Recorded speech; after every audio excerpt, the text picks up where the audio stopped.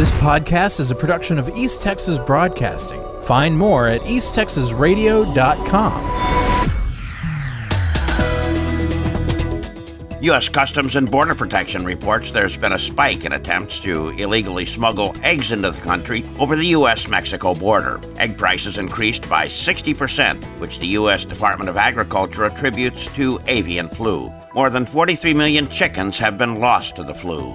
Texas families can lock in today's cost of undergraduate resident tuition and school-wide required fees at Texas public colleges and universities by enrolling their children in the tax-advantaged Texas Tuition Promise Fund before the close of the current general enrollment period on February 28th. The next general enrollment period begins on September 1st. Complete plan information is available online at tuitionpromise.org or by calling 800-445-GRAD, option 5.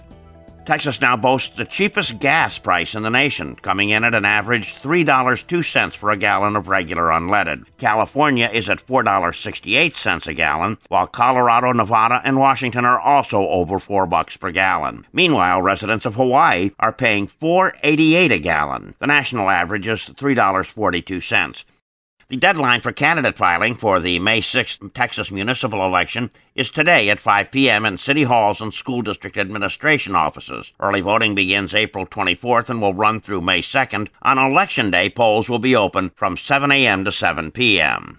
The OSBI is investigating an officer-involved shooting in Hugo that left a suspect hospitalized. The initial report indicates that one officer saw a man walking down the street and knew he had an outstanding warrant. The man fled but was encountered by another officer. The suspect allegedly fired at the officer and continued to flee, exchanging gunfire along the way. The suspect was hit and was transported to Choctaw Memorial Hospital and then flown to Dallas. His condition is not known.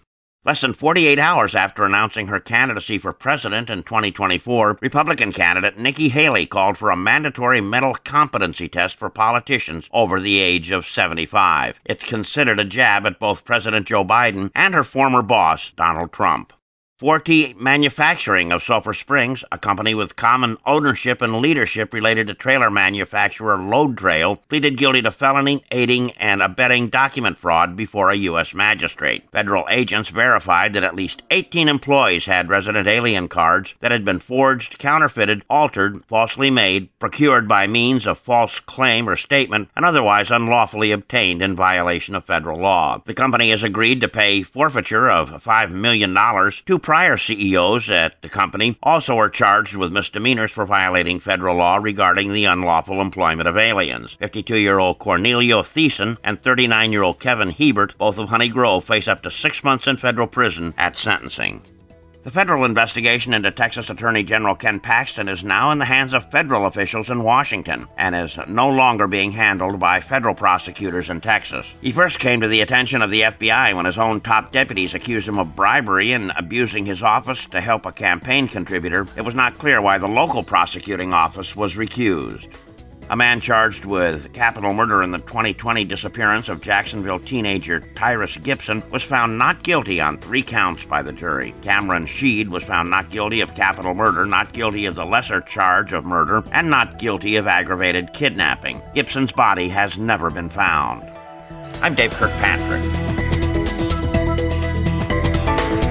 This podcast is a production of East Texas Broadcasting. Find more at easttexasradio.com.